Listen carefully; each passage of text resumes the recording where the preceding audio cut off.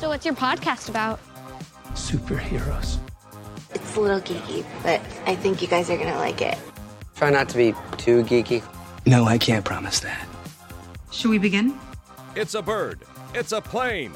It's the Geek and You Shall Find podcast. And now, your hosts, Kelsey Dickerson, Brad Fay, Kate Fay, and Noah Berlin. Hold on to your butts. Welcome to the Geek and You Shall Find podcast. I am Noah Berlin, and I've got Brad Fay and Kate Fay with me. We are very excited to talk about episode 5 of House of the Dragon. So whether you're listening on Spotify, another podcasting platform, or if you're watching on YouTube, we thank you for assembling with us and joining the Superhero Faces team. Make sure to subscribe, like, and leave your thoughts in the comments section if you want to engage with us directly. Be sure to follow Superhero Faces at Superhero Faces on Facebook and Twitter, and at superhero_faces on Instagram.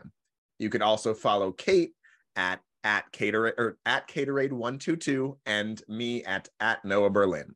But before we talk about this episode, I want to throw it over to Brad, who's going to give a living legend his flowers.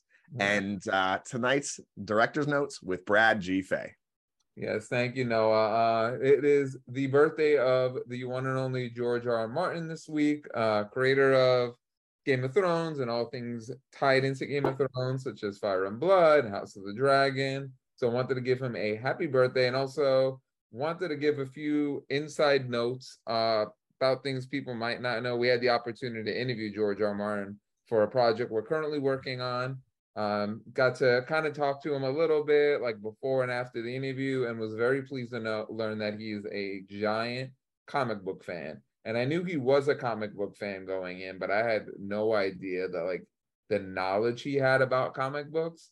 So 3 notes I just threw down really quick that I learned that day is: 1, he has a gigantic collection and pretty much knows the first appearances of like every superhero by heart. So we were talking, I was telling him I have the first appearance of Silver Surfer, and I think he was like, that's Fantastic Four number 47, right? And I was like, oh my God, he knows like the specific, and then we were talking about like milestone issues and stuff. So that really stood out to me because I know like a lot of celebrities collect comic books, but like he really knew his stuff. And it's also interesting, his first ever published work was actually in the back of some Marvel comic books during the 60s when he was writing fan letters to Stan Lee and was getting his letters published in the back of these Marvel comics. So that hopefully is a little tidbit not a lot of people are aware of, that if you look in the back of some 1960s Fantastic Four, some Avengers comics, you'll see and his old address in Bayonne, New Jersey, which we also did some filming at too, actually.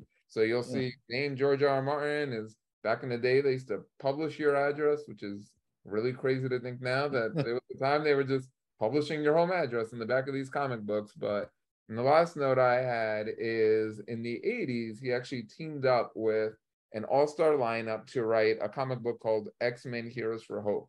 And I actually have had this comic in my collection for probably since like the 90s. It was one I picked up along the way before I ever knew anything about George R. R. Martin. So I researched this comic a little bit further, and I wanted to run through some of the names who worked on this title, which is incredible. The comic was published actually to raise awareness about hunger in Africa.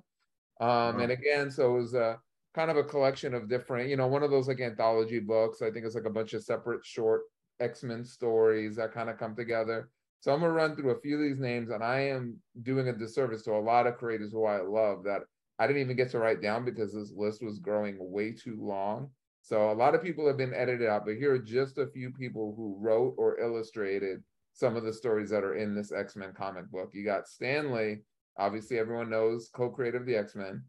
Stephen King, a few people might have heard of Stephen King, kind of a popular writer out there.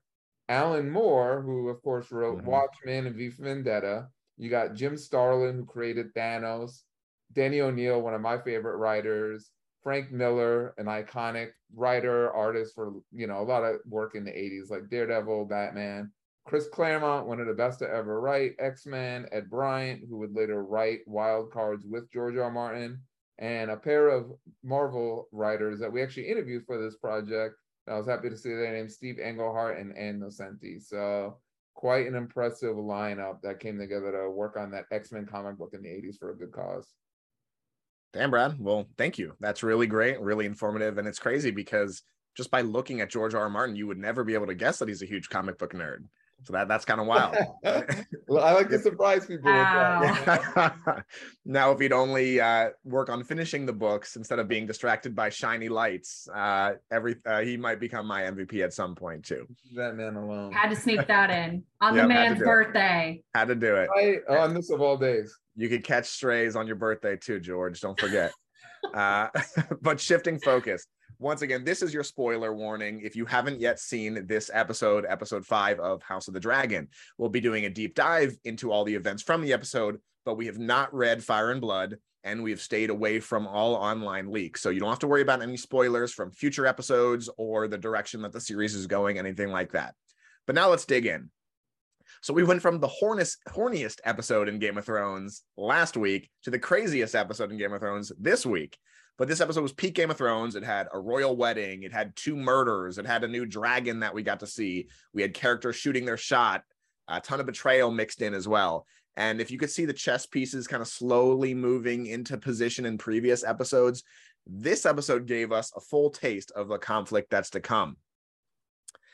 But really, some people play the game better than others, and those people would be considered an MVP. So, Kate, I'm going to throw it to you first. Who did you have as your MVP from this episode? So you don't even know my MVP yet, Noah, but that was like a perfect intro because Alicent has entered the Game of Thrones. Lady Hightower is playing ball. And I'm a little bit worried about what that means for my girl Rhaenyra, but for this episode, she was my MVP. She started out obviously very upset with her father being ousted as the hand of the king. And she's crying, and she already feels very secluded and lonely. And now she's lost like her biggest ally in her father.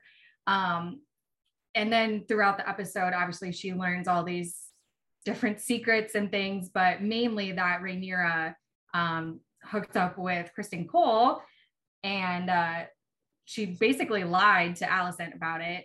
So that kind of causes her to be like, oh no, like I'm switching gears here. Like I am going to be not sympathetic to Rhaenyra anymore. She's here to play ball, like I said. And also I think that's going to be not such a great thing for Rhaenyra moving forward, just because obviously she now has the interest of kind of what her father alluded to with trying to get her son, Aegon, as the heir to the throne. So fighting for him to be on the throne versus Rhaenyra as the heir. I like it that she actually is mine too. My first MVPs were just Millie Alcock and Emily Carey. This will be the last episode that we see of these two actresses, and they absolutely crushed it. You could tell that they have a real rapport and a real friendship in real life, because the way that they play off each other in the early episodes when they're best of friends and people even thinking that there was something more than just a friendship there. And then seeing, the cracks start to show, which is kind of a big theme for me of this episode as a whole, of the cracks really starting to show within this whole thing. And yeah, I mean, Queen Alicent, she had her coming out party. She was the queen here. And I think that between her dad leaving and her feeling all alone, she had to really, build an identity and really define who she was going to be. And once she felt betrayed by her best friend and all that, you really see what she's done. And man, when she busts through the door, and we'll get to the wedding ceremony, the wedding feast a little bit later, but when she busts through the door in that green dress, goddamn, yeah, she was crushing it. That was incredible. I literally got chills. Yeah. Did you have her too, Brad, or who's your MVP? For my MVP, I simply wrote those leeches, because those leeches have been putting in some work on King Viserys, who one scene was on the threshold of death, and then we got to that banquet and he really turned out. I was like, those leeches work some magic on King Viserys, because that guy, every time you think he's done and done, they're like, just throw some leeches on him and he bounces back more powerful than ever. So that's my shout out for this week, is those leeches putting in work. Getting warmed up. Getting warmed up. Yeah, no doubt, man. They had to put in work if they just keep reviving this dude. And really, like, the king, part of me wanted to be like, we get it. This dude is in very bad shape. I wanted to start like a drinking game where it's like every time you see something happen where he just looks really terrible, you got to drink. We'd all be dead. We'd be dead. Every time he loses a finger, take a shot. I mean, just in this episode, right? Like he shakes the hand of Rhaenys and she's like, yo, you okay? And he's like, yeah, I'm good. I'm good. He falls out of the little carriage thing. He need to get leeches. He passes out. He's bleeding everywhere. Like, this guy looked really bad in this episode. He loses a finger a week on the show, I think. I'm telling you, man. Damn. Crazy. Yeah, but then I saw scenes, for next week, and there's a huge time jump, and he's still there. I'm like, how's this guy? I guess it's the leeches. They just keep bringing him back to life, I guess. The leeches. Good Lord. So if we've had King Viserys as LVP kind of on a standing basis almost every episode. To me, I think that the king, kind of aside from just looking fucking terrible, he actually did pretty good. I mean, when he got to Driftmark and Corlys Velaryon was kind of, it was a little, I thought at that point the message had come across to them that they knew that there was going to be engagement. I thought that they were traveling to Driftmark for the wedding itself, but that wasn't the case. They were going there to see if they could create an arrangement there, which I thought that was weird because in Game of Thrones, everyone communicates with ravens. So, like, was ravens not a thing then? Like, did they not discover that method I actually thought that during this episode, we haven't once heard send a raven, seen a raven send. So I literally was thinking, I'm like, was that like, had no one thought of that yet? Yeah, it's weird how that happens, but they went all the way there just to ask him the question. But I was wondering why it seemed so ominous when they're all the king's traveling party are walking through the castle there, and just the music and everything, and everyone's kind of looking at him weird. So that was really a little crazy, but it made sense why that was, because they still were not on great terms until the proposal was made. But he made some pretty good political decisions. Corlys wanted a clarification on the succession plan, and he really shot his shot, trying to get them to take the name Valerion so that every king subsequently on the Iron Throne would be a Valerion, not a Targaryen.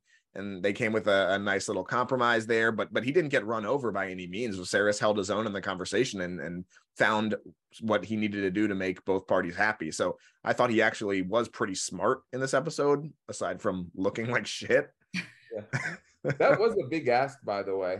Like, oh yeah, that's a very big, like, that's kind of what we're setting up. Like, I'm the king, like, but then I did think of it like you know, especially at that time, the woman would take the man's name. So I did kind of think like, oh yeah, like, that would be different back then of the man taking the woman's last name. So I did kind of, it was something I hadn't considered, but I was like, damn, that is a very big ask of him. Yeah, and Corlys was super confident about it and looked really, I don't know, just badass. And then afterwards, when he was talking to Rhaenys, he's like, did I overextend myself? Like, am I good? And it turned out he was fine. But I was kind of proud of our guy, King Viserys, there a little bit. So, Kate, going back to you, though, if King Viserys was not an LVP for you this episode, who was your LVP? I hate to do it because I love him, but Sir Criston Cole. He took an L this episode, clearly. Sir Klingor. What? Sir Klingor. Brad called him Sir Klinger because Sir he was Klinger. clinging on to Rhaenyra like hard. Yeah, and that was part of why he was my LVP too, because throughout the first few episodes, like, he's definitely been one of my favorites. He seems like he's got a good head on his shoulders. Like, he just seems like a cool guy. But he had like an insane downfall this episode. It was crazy, like how fast he just like fell from grace, I guess. But it's first of all, like, he got way too into Rhaenyra, and she just was not on the same page, which I don't fault him for that. Like, she's awesome, so I get it. But he was like in way too deep. Like, he caught feelings real hard, and he needed to like take it back a little bit. Yeah, he wanted to like run away with her to Essos, I think, and she's like, no, I got some things to do here. And then that's when he starts to like lose his mind a little bit at this kind of a rejection, kind of not. She still wants to like hook up with him, just not rolling with him.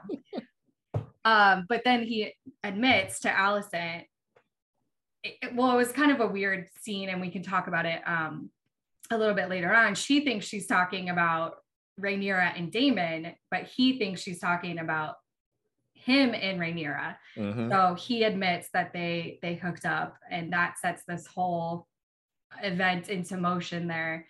And then of course, at the end of this wedding celebration, he completely beats the shit out of a guy and kills him. That we just met this dude. Like, he didn't really do anything to Sir Kristen. He just said like, hey, like we kind of have the same interest here. Like, let's just keep it a secret. And then he just lost it, and was about to commit suicide. And of course, Alicent came and stopped him. And well, I guess I have questions why she did that, but I mean, we'll see. We can discuss that, or we'll see next episode.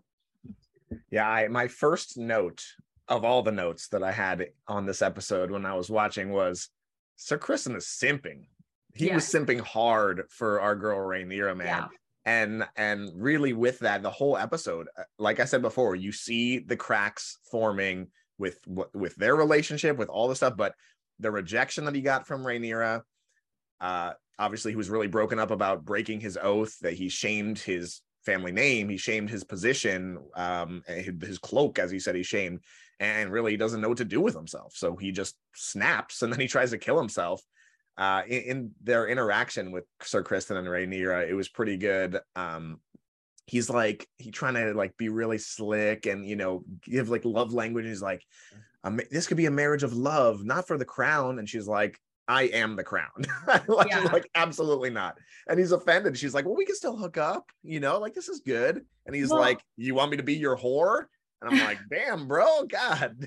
And I like how he started out with that by like saying like, I know you like better than anybody because, you know, they're always together and stuff. And it's like, well, if you're going to suggest that to her, like, clearly you don't really know her and what she wants, because like that's her whole trajectory here is to be on the throne. Like, she can't run away from that. But I think it is fair, guys, to realize, and I talked a little with Kate about this. We as an audience are a lot of times privy to information that characters within the show aren't. And sometimes it works the other way around. So from his point of view, we saw her almost hook up with Daemon. She kind of was like left hanging a little bit, runs back to the castle, knocks on his door and jumps his bones. He doesn't know that other event took place. From his point of view, here's this girl that he's grown close to, knocking on his door in the middle of the night, wanting to hook up. Did he jump a little too far into the pool? Sure. But from his point of view, he didn't even know he was like second choice that night. He's thinking like, she must have the same feelings as me. She knocked on my door in the middle of the night and jumped on top of me. So I get his perspective a little bit more than us, the audience, being like, dude, like, she's just sowing her royal oats at this point right now. You were just one of many. Like, calm down. Royal oats. But from his point of view, like, he's her guy. So, you know, I felt like a little like sympathy for him in that regard. Like, did he go way too far? Of course. But I'm like, from his perspective, he kind of thought maybe they really had something. Yeah, but come on, it's super delusional for him to even think that, because not only is she just from a very great and powerful house and a noble woman, right? She's literally the heir to the throne, and he's a nobody from a nothing house who got elevated by her to be a Kingsguard. But with that, you are taking an oath of celibacy. So number one, he's not qualified to even date her anyway. And he took an oath that he would never. So like, there's so many wrong things. And for him to even think that this could be an option, I understand that he thinks maybe she digs him, but like that, it's still super delusional. I think that was the theme of this episode, though. You said Corliss, you know, shot his shot. I think this was an episode of people swinging for the fences. No doubt.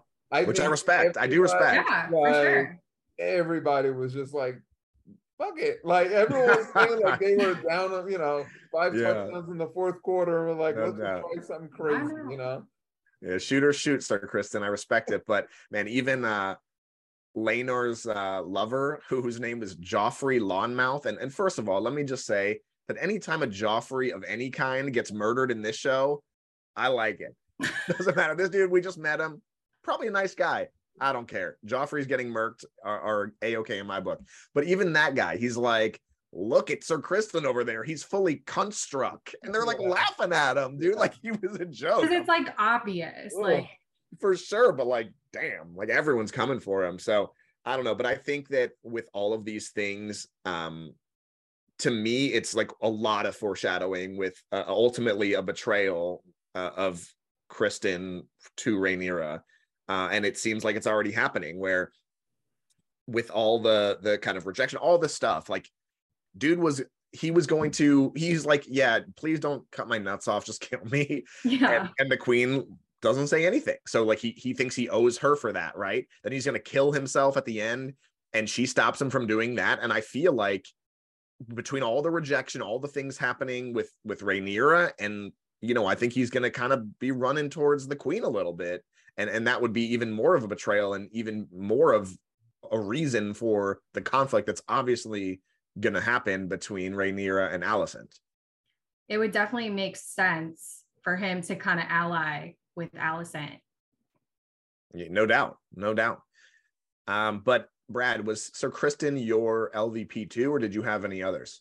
He was not. I had for my LVP this week, I actually had my boy Daemon, who is dropping a few rungs week by week with me, and his two like worst decisions he made were first killing his wife. That ain't cool, especially like the way he did it. Like, yeah, you're right, that's not cool. Potentially injured a horse, like all not good. But I think the bigger thing that he messed up on is, now that I have seen those tapestries, those orgy tapestries they had up in that room, I think Daemon should have went and looked at the tapestries. And I really think he missed out last week when he was like, "Oh, your tapestries." And then I was seeing those tapestries. I'm like, Daemon, this is like right in Daemon's league to look at these tapestries. So Daemon, that was just back-to-back bad decisions by Daemon these past couple of weeks. He missed a golden opportunity with those tapestries for sure. You see those tapestries? Those tapestries were crazy. Yeah. Man, I mean, it was kind of brutal. He's cold-hearted, man. Yeah. You sometimes it's so crazy how much the viewers end up going back and forth with him, where he does things that are just like really fucked up, and then he seems really redeemable, and then he just does something else that's really cold-hearted. And it's like, I mean, do you think, maybe this is obvious, but do you guys think that when he showed up there in the Vale, and he obviously ran into his wife, Lady Rhea Royce, do you think he had it planned to kill her the whole time? Oh, yeah. It seemed like it. Yeah, it seemed like that was his one goal for me. Well, But he was going to walk away. He was going to walk away. He wasn't going to kill her until she, I mean, she was a G also. She's like, I knew you couldn't finish. I knew you couldn't finish. It's like, God damn. And then he killed her. Like, oh, did you see last week's episode? Yeah, right. Oh, you must be caught up on the show. I took that as I might be wrong. Now that you're saying this, I don't think I interpreted it this way. And I think you're right. But I had looked at that as she was going to die anyway. Like, she broke both her legs. She was going to die, laying there if no one found her. So I kind of took that as he had already left it, kind of like Arya with the Hounds in Game of Thrones. You may not physically kill the person, but didn't you kind of do it anyway? So I took it as that. And then when she said that, okay, you know what? I'm gonna get this out right now. So, but I didn't think of the fact that maybe he wasn't looking to kill her. It was just, but what else would have been his intent? Yeah, I don't know, but I think that's why he's so cool, is that as a character, you just don't, even when you think you understand his motives and what he's thinking, you really don't. And just the fact that we're having this debate, it perfectly encapsulates that. I thought it was interesting too that you find out in that conversation that they never consummated the marriage, which is a big deal in Westeros and in this world. It's not official until you consummate. Whether they do anything with that, I don't know, because he basically said, "Oh, she's dead, so it doesn't matter now," right? But I don't know. I just thought that was interesting, or they're just really leaning into the fact that his little Daemon is not doing too well. I don't know.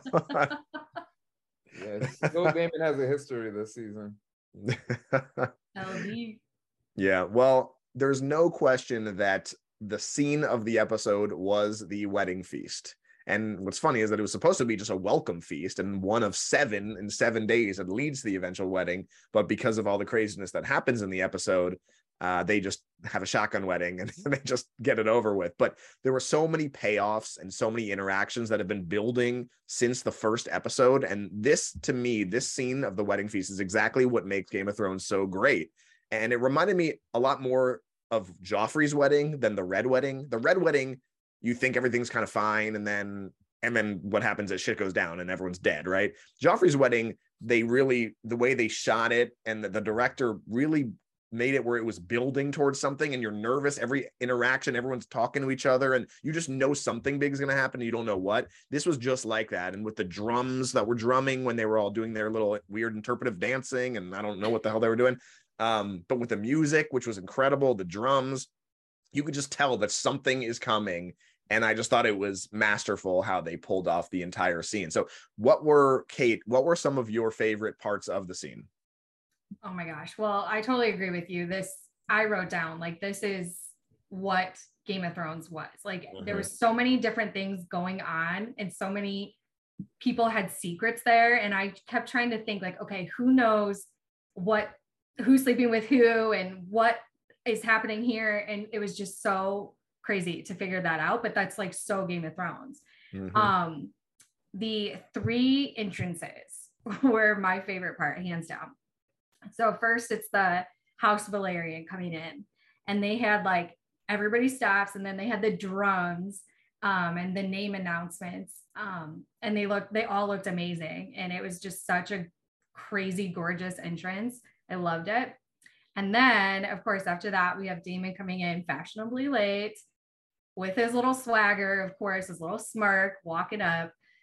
And then, of course, we have Queen Alicent coming in, which, like I said, she's clearly ready to play. The music for her entrance, I wish we could just like play a clip of it right now because it was absolute fire. Like, it was amazing. And also the look on her face while she's like slowly walking down. I mean, if looks could kill, like, the royal family would be dead. And then when she goes up to where they all are, they're all sitting, and she calls Rhaenyra stepdaughter. Yep. I was like, oh shit. Same. She's done. Yeah, that look on her face, man. Emily Carey acted her ass off in that scene for sure. She was phenomenal. I have a question about something Kate brought up. You said it was fashionably late. I don't know if he was late.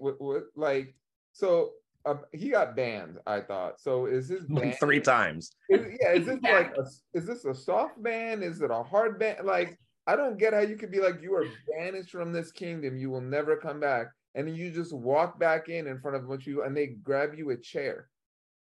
That was funny though, when like there was no chair for him, and then the king just looks at that one guy, the little servant, and he just puts up like the little kid chair on like the end of the table. Like, to me, that was like the only part of the episode. I was like, am I reading this wrong? You would think maybe like a knight would go to step forward and the king would be like, no, not on this day. Like something. I'm like, it was really weird. I'm like, there's no authority here in this kingdom. Like, who's calling the shots? Like, it was really weird. Yeah, I think that it's not like he's actually banished. It's more just like the king is like, get the fuck out of here. You know what I mean? More than like, actually, there's a decree now that you can't step foot in here or you'll be arrested or something. You know what I mean? I'm guessing that's what it is. I think it that way the first time, but then after the last time, it was like legit, like, yo, if I ever see you here again, like done, like kind of thing. And like by you're done, it really meant, well, you'll pull up a chair and have dinner with us at the feast. Like, so yeah, that I don't know. I thought it was weird. You said like late. I'm like, I don't even know he was on the invite list. He may not have been. Yeah, he should show up and swagger around. So. Yeah, no doubt. And I think that first interaction that he had with Gerald Royce, who was the cousin of his now deceased wife, that was just one of so many little micro scenes within the bigger scene. It was that one. You had Laenor talking to his lover Joffrey talking to Sir Criston. You had Harwin and Larys Strong, which are the 2 sons of the new Hand of the King, Lionel Strong. The scene with Daemon and Rhaenyra, Lena Velaryon. I mean, there was just so many interactions. Brad, what was one of those interactions that really stood out for you? One, I mean, it was just like a cute little moment, if you would. It was when Jason Lannister, our Oh, named good name. character in Good this name. whole series so far, Jason Lannister, when he's up there talking his like, misogynistic bullshit. Oh, women are always late. Ha ha ha. And I just love the look that, father and daughter kind of glance at each other and Yeah. just like this guy, like, and again, like I know a lot of people shit on King Viserys, but like it was just one of those like he has his moments where he's a not the best king, he's not the worst king, which makes it really interesting that he was kind of starting to get into that mindset now of like, what's my legacy gonna be? And I think it's interesting. Like we always think, especially in fiction, we're so used to king. You're either King Arthur and you're the most like best loyal king, does the best for his people, or you're Joffrey and you're a complete monster. But like most kings in like English like history fall somewhere in between. Like, yeah, you have terrible tyrants, and then you have like kings that there was no war under when they ruled, but like most kings just fall somewhere in between. So I think I like that about the show, that he's like one of those kings that just falls in between. Yeah, no doubt. I feel you, and I caught that little glance too between Rhaenyra and King Viserys, and just again, like those little subtle things are what make the show so good, and it really, you could tell the chemistry between those two actors just was awesome. A couple other things to touch on about this one scene: the line when Daemon is dancing with Rhaenyra, and he's like, is this really what you want? They're talking in High Valyrian, and she's like, you're here for me, aren't you? Like, marry me, do all this. And he's like, well, my marriage, or my wife is dead now. And she throws his line back at him that he said to her last episode, where she goes, marriage is only a political arrangement, so I'm told. And so I thought that was pretty cool how she just throws it in his face, exactly what he said to her last episode. But beyond that, again, going back to Queen Alicent, and when she made her entrance with that green dress, just looking killer. And you see the two Strong siblings, Harwin Strong and Larys Strong. And Larys, who's the cripple one, we'll talk about him in a little bit as well. But he says to Harwin, he said, do you know what color the high tower glows when Old Town calls its banners to war? Green. And so Queen Alicent, she's making a statement. I mean, she's just not wearing a pretty dress. She is purposefully wearing that color, and she's making a statement to everyone there that I represent House Hightower through and through. Fuck all of you guys. I'm in the game, just like Kate said. She has entered the Game of Thrones, and she is a major player now, and she announced it better than maybe anybody else. That was such a cool moment. Yeah, and her whole family was there too, wearing green also. Yeah, and her uncle, who is the Lord of Old Town, he's like, hey, House Hightower with you. And so you see already her starting to build allies. And that's why after that happened, when you see the second part where Sir Criston is about to kill himself and she stops him, and like I said, I just see him going over to that side. I just see that betrayal happening. And you see in her mind kind of like, it's like, okay, I got to be political. I have to be strategic, and I have to start building allies for what's to come. And this is the early parts of that, which I just think is really, really cool. So you mentioned like Daemon and Rhaenyra, like, yo, how far were they about to go on that dance floor before the fight broke out? Because I mean, he had like cheek in hand, they were both leaning in, Viserys watching, like, had that fight not broken out, which, of course that's what they want, they're doing this intentionally, obviously, as far as like the people behind the scenes, but damn, like, I was like, give this like 2 more minutes before all hell breaks loose. I really want to see where this is about to go in front of everybody right now, because that storyline was super intriguing. When again, it was the episode of shooting your shot. Daemon, another example, went out there and shot his shot, like, and it seemed like he was the one who was about to have someone receptive to it for the first time in this episode. Before all that, do you think she was like leading him on, playing games with him, or does she really want that? It's a good question. I mean, I think, first of all, no one was inconspicuous in this episode. Between in that scene, what Laenor and his lover and Joffrey, they're just like hugging each other. Like, bro, everyone is around. Like, let's try to play it cool a little bit. And same with this, just not inconspicuous at all. I feel like she's playing the game, and she knows he likes to manipulate. He likes to be in control and talk big. And so she gives it right back to him just to kind of show that she's on that same level as him. You can't talk down to her. And I think it's all just part of, kind of a grasp for power a little bit within that conversation. What do you think, Kate? I don't know. I really don't know. I mean, that makes the most sense. What you just said is that they're kind of both playing it and just, I don't know if they truly mean it. Like, I just keep saying, like, you want to get married? Oh, I'll marry you. You want to get married? It's like, hang up. No, you hang up. No, you hang up. Yeah, exactly. So it's kind of like, I don't know. I don't know where that's going. I just don't see that happening, but I don't know. I don't know.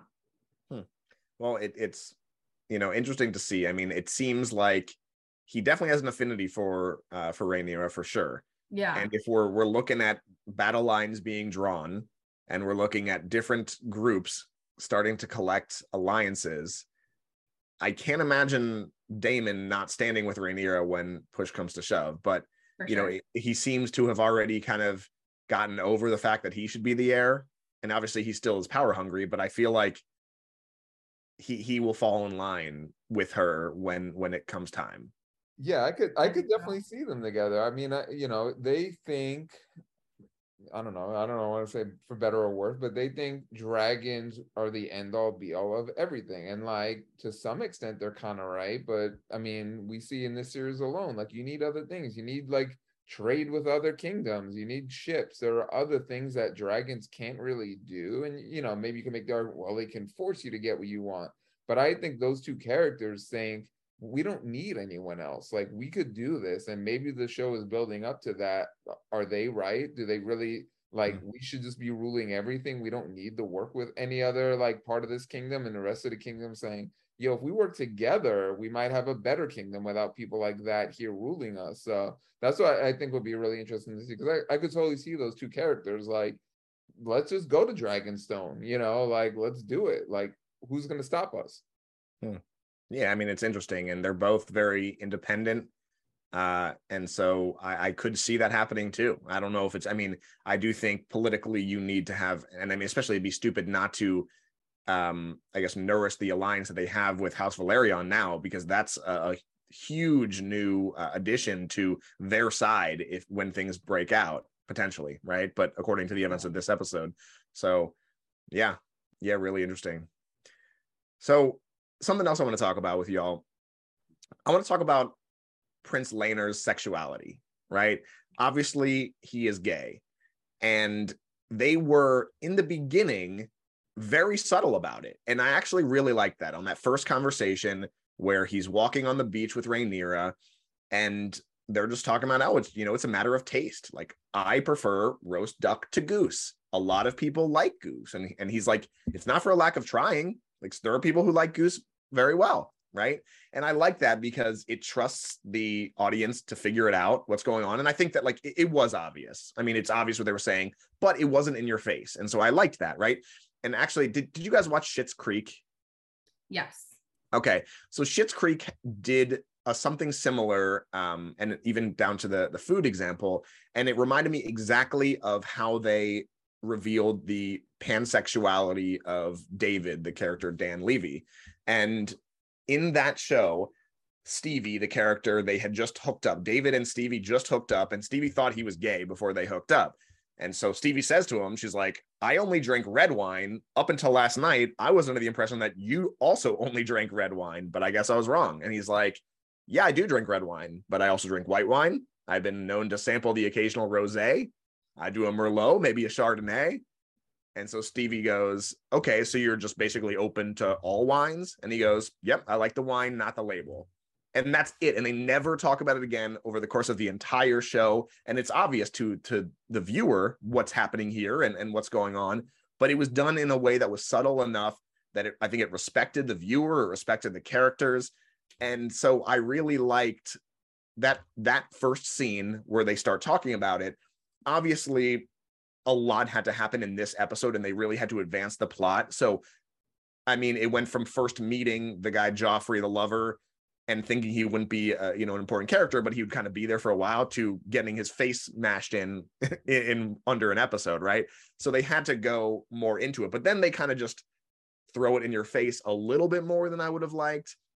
His parents, Corlys and Rhaenys, were talking, and they're like, oh, it's in his nature, and Corlys is like, oh, he'll grow out of it, it'll be fine, and just like typical ignorant parents, that come from a different generation and all that. And they just, again, were not subtle with it at all, and they really kind of hit us over the head with the fact that he's gay many times throughout the episode. But in the beginning, I really liked how subtle that they handled it. Yeah, that was a really nice conversation between them. And she's obviously just so understanding too, but she's very forward thinking, like just in general. So I guess that makes sense.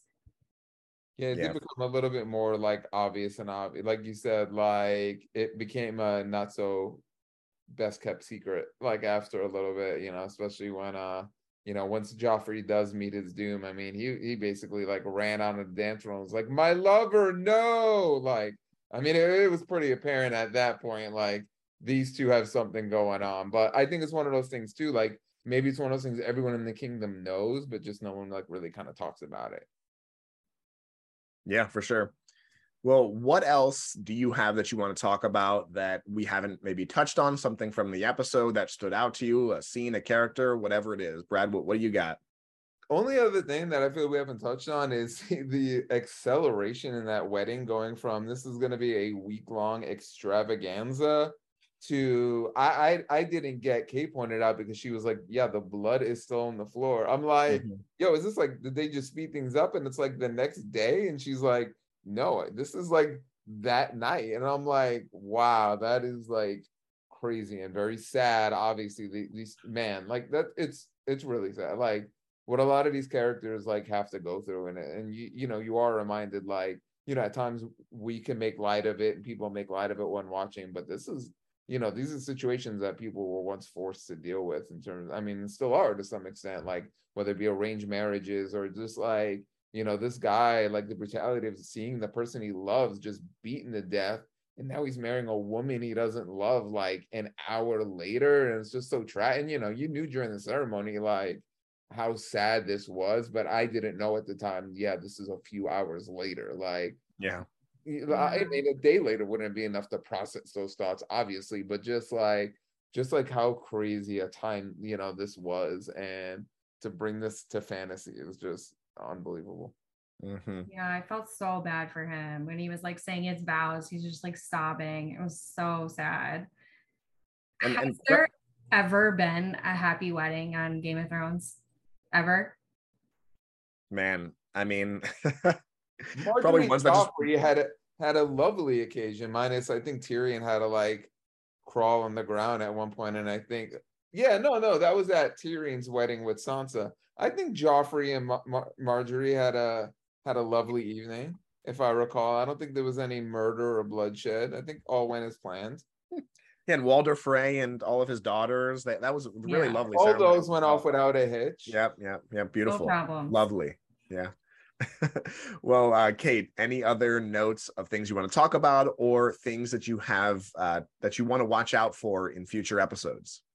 Yeah, so just one small thing that stuck out to me is Damon was very interested in Lady Lena all of a sudden. And I mean, girl is beautiful, don't get me wrong, but I was kind of like, what is going on here? Like, he started dancing with her, flirting with her right before he goes to Rhaenyra. So I don't know. That was just kind of like, what are we doing here? So that was interesting, I thought. Did you guys see that or have any thoughts on that? Yeah. Oh yeah, I got that on my what to watch for as well. Yeah, so we'll see. And then I just like, my biggest question, and I don't know if you guys know the answer or if this will be like something that's revealed later on, but I keep forgetting his name. Lionel's son, the one that was talking to Alicent and revealed the whole, you didn't know she had tea, and she's Larys Strong. Yeah, Larys, thank you. What the heck is his motive in getting involved in all of this and giving her that information that kind of sets off her coming into her own and kind of building her own team here? Yeah, I mean, we're right there. This is on my what to watch for as well. And I mean, he reminds me so much of like Varys, not necessarily Littlefinger, but more Varys, where he sits and observes. He's like a cripple. I mean, Varys is not a cripple, but he's a eunuch. And this guy has club foot. And so he said a quote, which I thought was pretty great. He said, when one is never invited to speak, one learns instead to observe. And so he's just collecting information, which could ultimately, I think, be a really good resource for him to gain some power in this world. So I don't know what's going to happen, but I don't like how smart and scheming he is. It just, I don't like him. But I think that he's going to end up being a very important character just based on what we've already seen he's able to do. Yeah, I don't know. I was just kind of like, what is the point? Like, why would he do that? But I mean, maybe that's something that's still yet to come. Yeah, I feel like a character like Daemon is one to stir the pot. I feel like someone like this guy, who are just super strong and really thinking 5 steps ahead, I think that there is going to be something bigger that he has in his sights than just stirring the pot. I don't know what that is. Martin's line about like he has a line about like cripples, bastards, and broken things. That's exactly it. Like those are like the characters he likes to make like the smartest and most strategic or something like that. And like you obviously see with Jon Snow, like he has like an affinity towards characters that in that universe at that time might have been considered like broken, you know? Well, yeah, look at Tyrion. Like, he was super smart. Yeah, in season 1, Tyrion and Jon Snow and Tyrion bond over that exact thing in season 1. And then obviously you see what happens with Bran and where he ends up that we won't talk about, but exactly. Yep. Yeah. The last thing I noticed, the closing shot in the episode was a big rat that was like hanging out, either drinking the blood or like splashing around in the blood. I mean, I have no clue, but it seems like that is going to be foreshadowing for something. Maybe I'm reading too much into it. Did you guys think the same thing, or is that just a throwaway? No, there is. I can't remember what it was. It's either in one of the Game of Thrones books or like one of the things I read. There's something like it's viewed as a sign, and maybe I'm just completely wrong. This is like another fictional universe altogether of like when the rats start to show up. You know, I think it's like, you know, we talk about like Rings of Power, like, you know, I don't know, obviously the white tree, it's more than foreshadowing. This tree is known to literally shed when I think there's something with the Red Keep where they say like at times in which the rats come out means like some shit's about to go down. I think there might be, you know, whether it's a prophecy or just like a thing people say. So that might be what they're hinting at, because there was that other point too, where we talked about, remember, like, wasn't someone having sex and the rats were like above them kind of watching? So I think it's saying like the rats get more comfortable like coming out from these areas when everyone's at each other's throats or about to be at each other's throats.